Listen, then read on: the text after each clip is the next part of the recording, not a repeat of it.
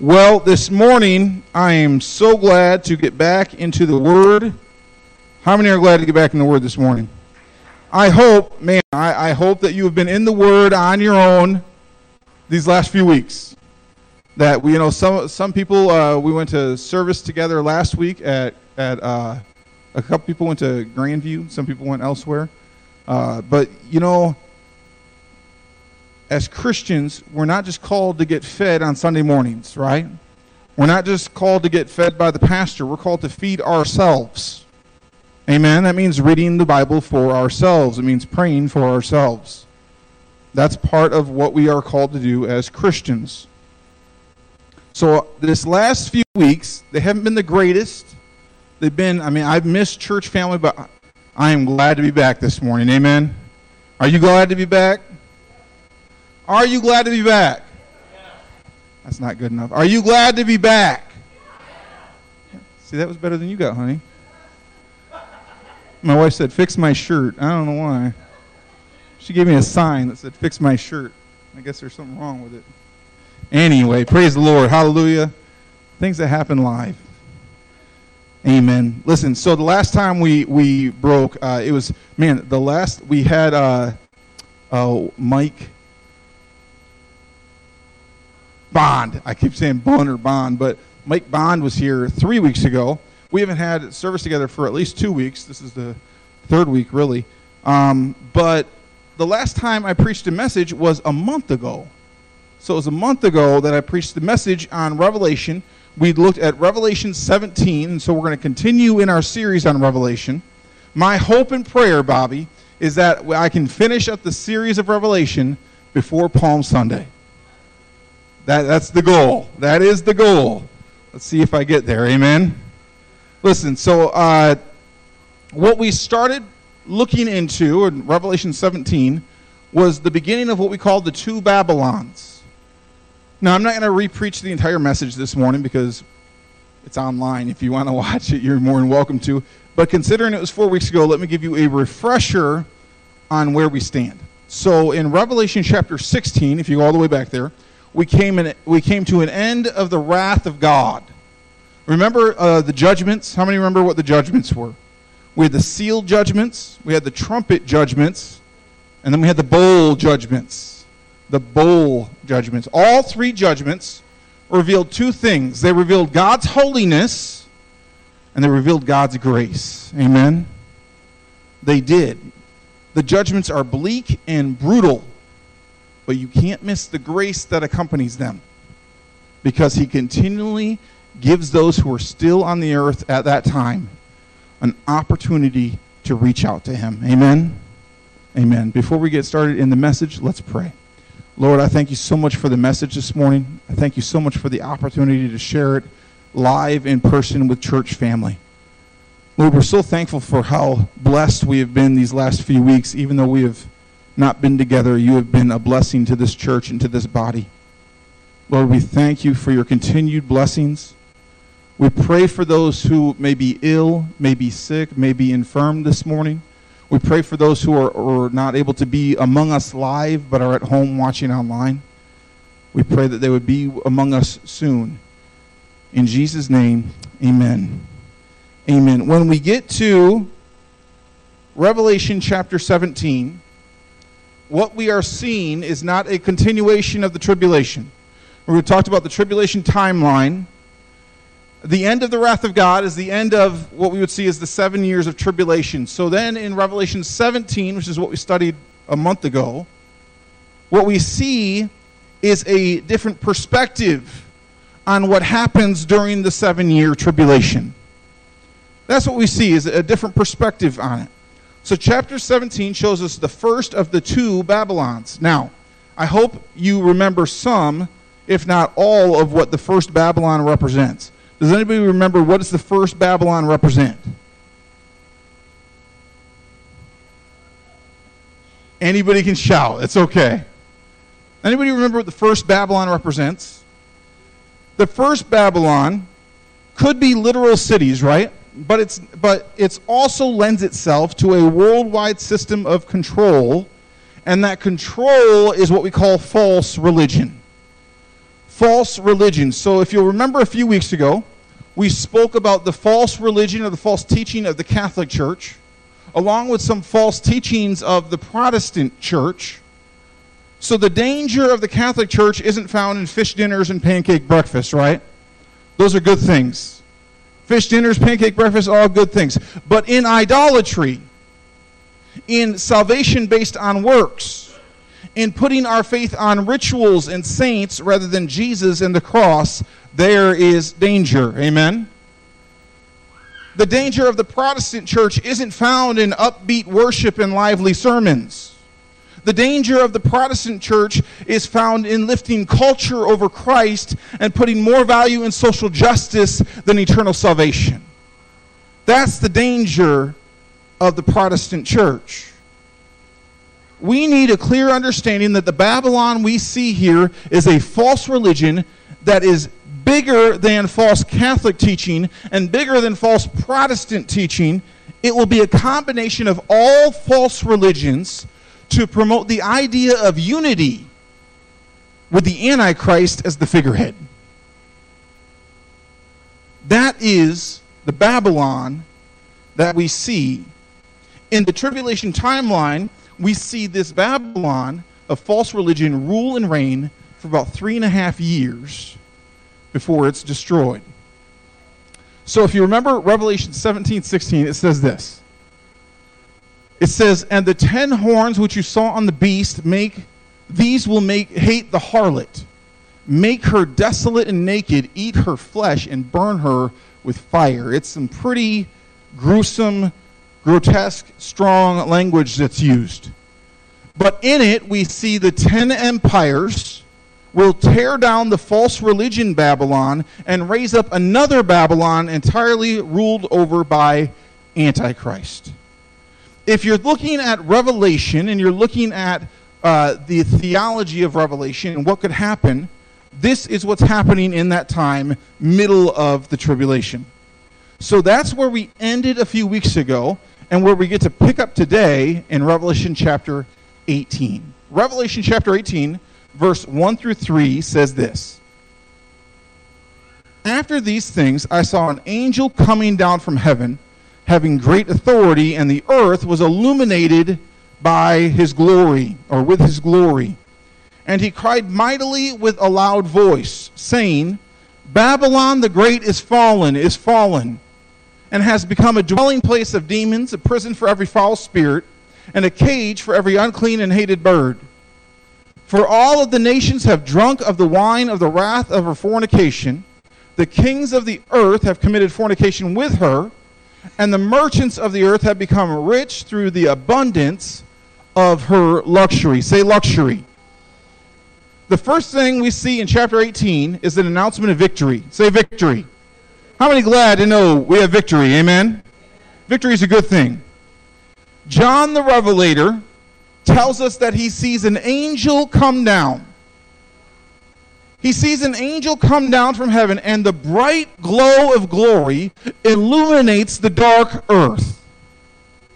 The bright glow of glory illuminates the dark desolation of the earth. I was reading some commentaries, and they took a minute to examine this. The angel had been in the presence of God, and the presence of God illuminated the angel. That when it came down to the earth, it illuminated the darkness. My question is this: is the amount of time you spend with the Lord enough to make you illuminated? Does it give off, do you give off the glory of God? Because you've spent so much time in his presence. You've spent so much time with the light that you become light in the darkness. You walk around and people say there's something different about you. My grandmother lived on her own for a very long time. She was widowed in 1983, and she lived many years after that. And my grandma loved the Lord. She did. I mean, boy, she just she would spend all day, all night. She would either be at church or watching Christian television or listening to Christian music and just spending time in the presence of God as much as she could. She was retired. She didn't have to worry about work or kids or anything like that, but she just got to spend time in his presence. I think about how blessed she must have been. Because everywhere she went, it didn't matter if it was the grocery store, it didn't matter if it was the movie rental, it didn't matter if it was the beach in Michigan. Anywhere she went, she talked to people about Jesus. I remember being with her in the grocery store, grabbing somebody by the shoulder, pulling at them just a little bit, just, hey, can I tell you something this morning? I remember being with my grandmother at the beach. We'd go camping with her sometimes on the weekends. And we'd be at the beach, and her little camper was there, and she'd walk along the beach, and people would be jogging, and she'd say, hey, I have something to tell you. And just a sweet little old woman that loved the Lord, that was full of the glory of God, that was filled with the illumination of his presence. In a dark and dreary world, she was a light. Amen? How many of us are lights in the darkness? Not because of us, but because of Christ. Because of his presence. This angel was a light in the darkness. John sees this angel come down. It's interesting. With excitement in his voice, the angel cries out, Babylon has fallen. Amen? That's a good thing. Now the question is this. Is the Babylon in Revelation chapter 18 the same as the Babylon in chapter 17? And the answer is no. Now, some theologians see this differently, but I think most would say that chapter 17 was security based on false religion. The one we see in chapter 18 is security found in the marketplace or found in commerce. Say marketplace, commerce. Now, the truth is that it comes down to interpretation and context. Say context. Context is key, amen? We want to make sure we're reading the Bible in context. Remember, Revelation is filled with both literal and figurative language. The language can be confusing and difficult to comprehend. What we are seeing is just a picture of what John saw. It's just a glimpse of what John saw. But from it, we can see that the Babylon in chapter 18 is different from the Babylon in chapter 17. David Guzik shows us this in his commentary, the differences. So go to Religious Babylon, chapter 17. The symbol is the harlot woman. This Babylon is identified with Rome or the inland. She's also identified as a woman, a whore, and a mother. You see, that's tough language. That's the Bible. It's going to give it to you straight. She is guilty of religious abominations, this Babylon. She is destroyed by political power, those 10 kingdoms that previously supported her. That's Religious Babylon, chapter 17. Now go to chapter 18, and we see the commercial Babylon, or the marketplace Babylon. The symbol is that it's a great city. 2, it's identified with a port city or a coastal city. 3, it shows as a habitation, a great city, a marketplace. We've talked about that. 4th, we see it is guilty of greed and self-indulgence. 5, we see it is destroyed by a sudden act of God. Say sudden. Now, we can look at this and go, great. We can see that between 17 and 18 there are 2 Babylons. We can see that, Pastor David. Who cares? Who cares? Pastor David, what's the point? I mean, honestly, I get that it's a theological study. I get that we're looking at Revelation. I get that we're going through chapter 17 and 18, and we're looking at the 2 Babylons. But really, who cares? How in the world does this apply to my life? How in the world does this apply to your life? Because, I mean, listen, we're talking about stuff that's going to happen in the future, right? We're talking about stuff that's going to happen at the end of times, right? So if it doesn't affect us now, what do we care? If you remember early on in our study of Revelation, I spoke to you about what or who Revelation is for. I spoke to you about who it's for. We can't just read Revelation for what it means for the church in the future, right? We can't just read it for in the future. But what did it mean for the church when it was written? And what does it mean for us today? Amen? We don't want to know just what it means later. We want to know what can it mean for us now? How can it apply to us now? What can we draw from a study on two Babylons, Bobby? About 4 weeks ago in our study in Revelation 17, we were able to look at the dangers of false religion that are alive today.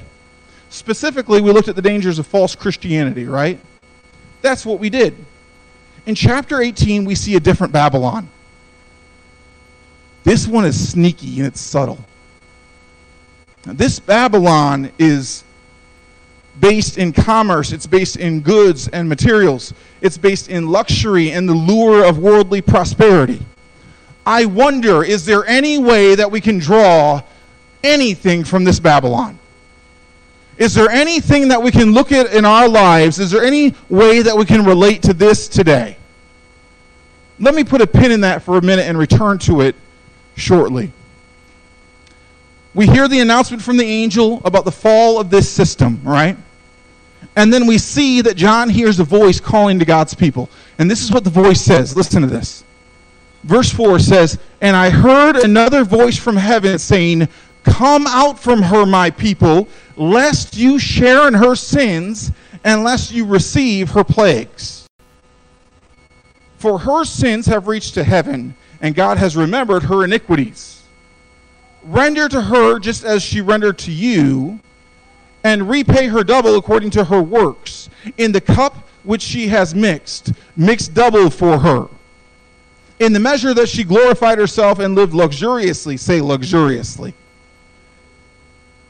"in the same measure give her torment and sorrow. For she says in her heart, I sit as a queen and am no widow and will not see sorrow. Therefore her plagues will come in one day, death and mourning and famine, and she will be utterly burned with fire. For strong is the Lord who judges her." Say, strong is the Lord. It's pretty rough stuff. One day, destroyed, burned with fire. Strong is the Lord that judges her. We see this Babylon, we see this system is fallen, and we see why it's fallen. And we see that it falls by the judgment of God. Now, there's two really interesting points to make here. One is this.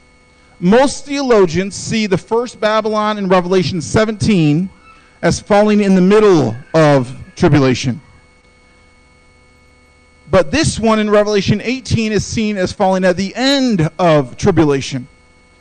Why this is so interesting to me is what leads to my next point. God is still reaching out for his people even at the end of tribulation. God is still reaching.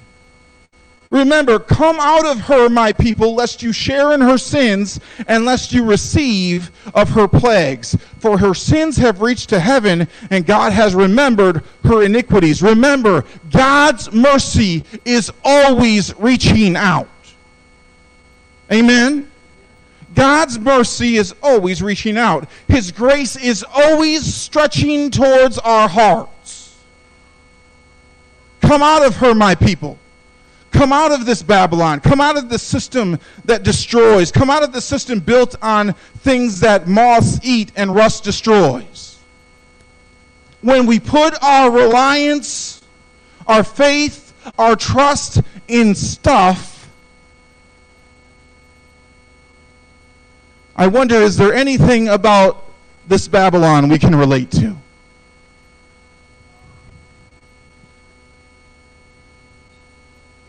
Verse 9 says this, "The kings of the earth who committed fornication and lived luxuriously with her will weep and lament for her. when they see the smoke of her burning, standing at a distance for fear of her torment, saying, Alas, alas, that great city Babylon, that mighty city of Babylon, for in 1 hour your judgment has come. And the merchants of the earth, listen to this, the merchants of the earth will weep and mourn over her, for no one buys their merchandise anymore. For no one buys their merchandise anymore. The Bible then describes in verses 12 through 17 all that's lost in this Babylonian system, or this Babylon system. It describes a few things here. We're not going to go through it verse by verse, but it goes, there's gold, there's silver, there's cattle, there's sheep, there's clothes, there's jewels, and there's stuff. It describes not just selling stuff, but selling people. Slavery and sexual slavery. Selling the bodies and souls of men is what the Bible says.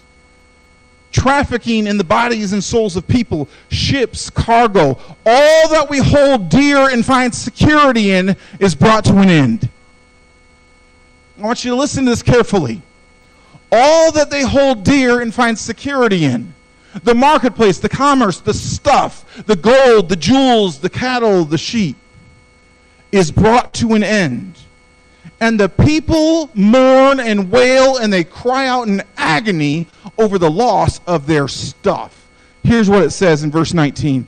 They threw dust on their heads and they cried out, weeping and wailing, saying, Alas, alas, that great city. Weeping and wailing. That great city in which all who had ships on the sea became rich by her wealth. In 1 hour she was made desolate. I wonder, can we find anything about this Babylon that's relatable today? Anybody? Can we find anything that's relatable today? Is there anything relevant we can see here, Steve? Is there anything we can apply to use God's principles in our lives? Do you know anybody who is defined by what they own? Do you know anybody who needs the newest, the biggest, and the best? Are they defined by it? I like what this commentary says. It says this. It is conceivable that a true child of God, it is inconceivable that a true child of God could be part of the first Babylon, the religious Babylon. Because that's false religion. If you're a true child of God, there's no way you'd get caught up in the first religion, the first false religion, that first Babylon, though elements may creep in. But commercial Babylon, with its materialistic lure, is a constant threat to be guarded against. It is a constant threat to be guarded against. Now, I want to be clear here. I am not preaching that we need to sell off everything we own and live in poverty. That's not what I'm preaching, right, Doug? That wouldn't be in context. That wouldn't be the biblical approach. I'm not preaching that. I know true Christian believers that are extremely wealthy. They have nice things, and they use their resources to bless others. Amen? Somebody say amen. Come on. God has, listen, bless them, bless others around them. God has blessed my family in tremendous ways. God has. God uses us to bless others. What we see in this Babylon is not just people who have materials, but people who have been taken over by materials. In Luke 18:25, Jesus says, it's easier for a camel to pass through the eye of a needle than for a rich man to enter heaven. It's easier for a camel to pass through the eye of a needle than for a rich man to enter heaven. Does that mean rich people don't go to heaven? No.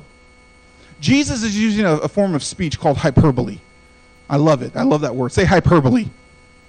It's one of my favorite words. That and anti-disestablishmentarianism. The longest word there is. Anti-disestablishmentarianism. Hyperbole. He was using this speech, and this tool of speech, and it's this. It's an exaggeration for effect. It's easier for a camel to pass through the eye of a needle than for a rich man to enter heaven. The question simply is this. Do you have stuff or does stuff have you? Right? Do you have stuff, or does stuff have you? That's a tough question. Boy, that's a tough question. Because we look at things and we go, do I really need this? I had to ask myself that question. My wife right now is thinking, there's a TV in our living room. It's a nice TV. And I thought to myself, I was typing this out, and I'm looking at my computer, I'm looking at the TV, I'm like, oh boy. But then I thought I could have gotten a bigger TV, and I didn't. I could have gotten a more expensive TV, and I didn't. I could have gone into debt for a TV, but I didn't. How many ever know someone who's gone into debt for stuff? I mean, not just like, okay, we can pay it back next week. I mean debt for stuff. How many ever know someone that, man, you go into debt to have the newest phone? They got to have the newest, the biggest, the brightest, and the best. They got to keep up with the Joneses. You know what I mean? That's how some people are. Stuff may have you. If you go into debt for the biggest, the brightest, and the best, you might want to examine your heart. I know people who will work to the bone to have stuff, and they'll do it at the cost of their families. I know people who will work hours and hours and hours to have stuff. It means they drive the nicest car in the neighborhood. But they're usually driving to go see their kids at their ex's. I know people who have filled their lives with the very best in clothes and food and houses and cars, but they still can't find fulfillment because they have filled their lives with stuff that owns them.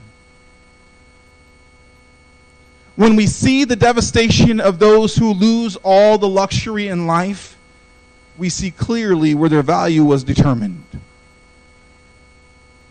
John sees this all happen and then hears a call to rejoice.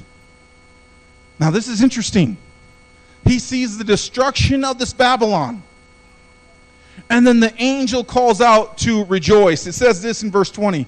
Rejoice over her, O heaven, and you holy apostles and prophets, for God has avenged you on her. Then the mighty angel took up a stone like a great millstone and threw it into the sea, saying, thus with violence the great city Babylon shall be thrown down and shall not be found anymore. The sound of the harpists, musicians, flutists, trumpeters shall not be heard in you anymore. No craftsman of any craft shall be found in you anymore, and the sound of the millstone shall be heard in you no more. The light of a lamp shall not shine in you anymore. Boy, this is kind of sad. The angel is pronouncing this to those who put so much value in stuff. The light of a lamp shall not shine in you anymore, and the voice of the bridegroom and bride shall not be heard in you anymore. For your merchants were the great men of the earth. For by your sorcery, say sorcery, all the nations were deceived. And in her was found the blood of the prophets and the saints, and of all who were slain on the earth. This last scene in Revelation 18 is pretty graphic.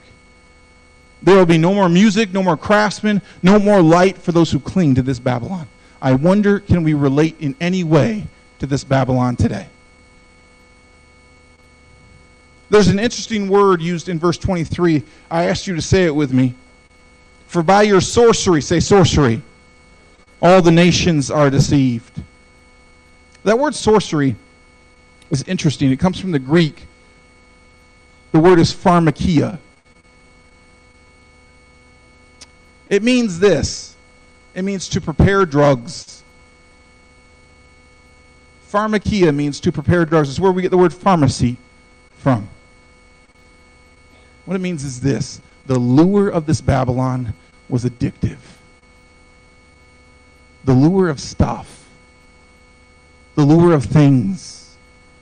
Not that things are inherently evil. Not that materials are inherently bad. The Bible speaks a lot about gold and silver in the positive light. But it's not a matter of whether or not you have the stuff, but does the stuff have you? We aren't calling for you to sell everything and live in poverty. Amen?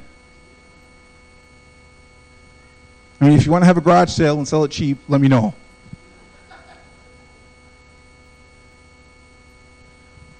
We're talking about those who have been taken in by it. We're talking about those who have been devastated by it. We're talking about those who have clearly abused it. We can see clearly that our faith and our trust should not be in stuff or things or stocks or gold or how healthy our bank account is.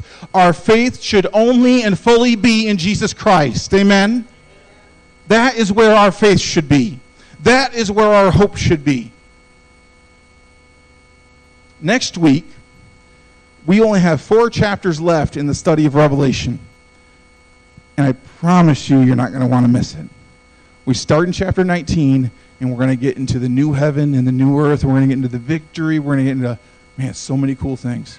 The next 4 chapters are going to lead us towards the end. And then I believe we'll be in Palm Sunday and the Easter season. Amen? Amen. Stand with me this morning. Oh, Lord, you're beautiful. Your face is all I see. And when your eyes are on this child, your grace abounds to me. Man, God is so good this morning. God is so good this morning. Let's pray together. Lord, I thank you for those who are here. Lord, I pray that our lives would not be ruled by stuff. That we put our faith and trust fully in you. Not in materials, not in gold, not in silver, not in stocks, not in cars, not in houses. But we put our faith and trust where it belongs. We don't just have, we don't let stuff have us. We don't become addicted to those things. But Lord, let us become addicted to your presence. Let us become addicted to your glory. Let us become addicted to your word. Let us become addicted to your voice in our lives. Oh Lord, you're beautiful. Your face is all I see. And when your eyes are on this child, your grace abounds to me. Lord, we give you glory this morning. We worship you. We exalt you. We're so thankful to be back here together as family. Lord, I pray over those who are here this morning, who are watching online. I pray that you would bless them. I pray that you would keep them. Lord, I pray that you would cause your face to shine down upon them. And Lord, I pray that you would give us rest. In Jesus' name, amen. Amen. God bless you guys. We love you. We miss you. Hey, listen, this Wednesday night at 6:30 is our Wednesday night classes starting up, Evangelism 101 with Tim Thiesfeld. Be there. It's going to be good. It's exciting. We're glad to be started back up. That was the one announcement I missed. I'm glad I got to it. So with that said, God bless you guys. We love you, and we'll see you next week.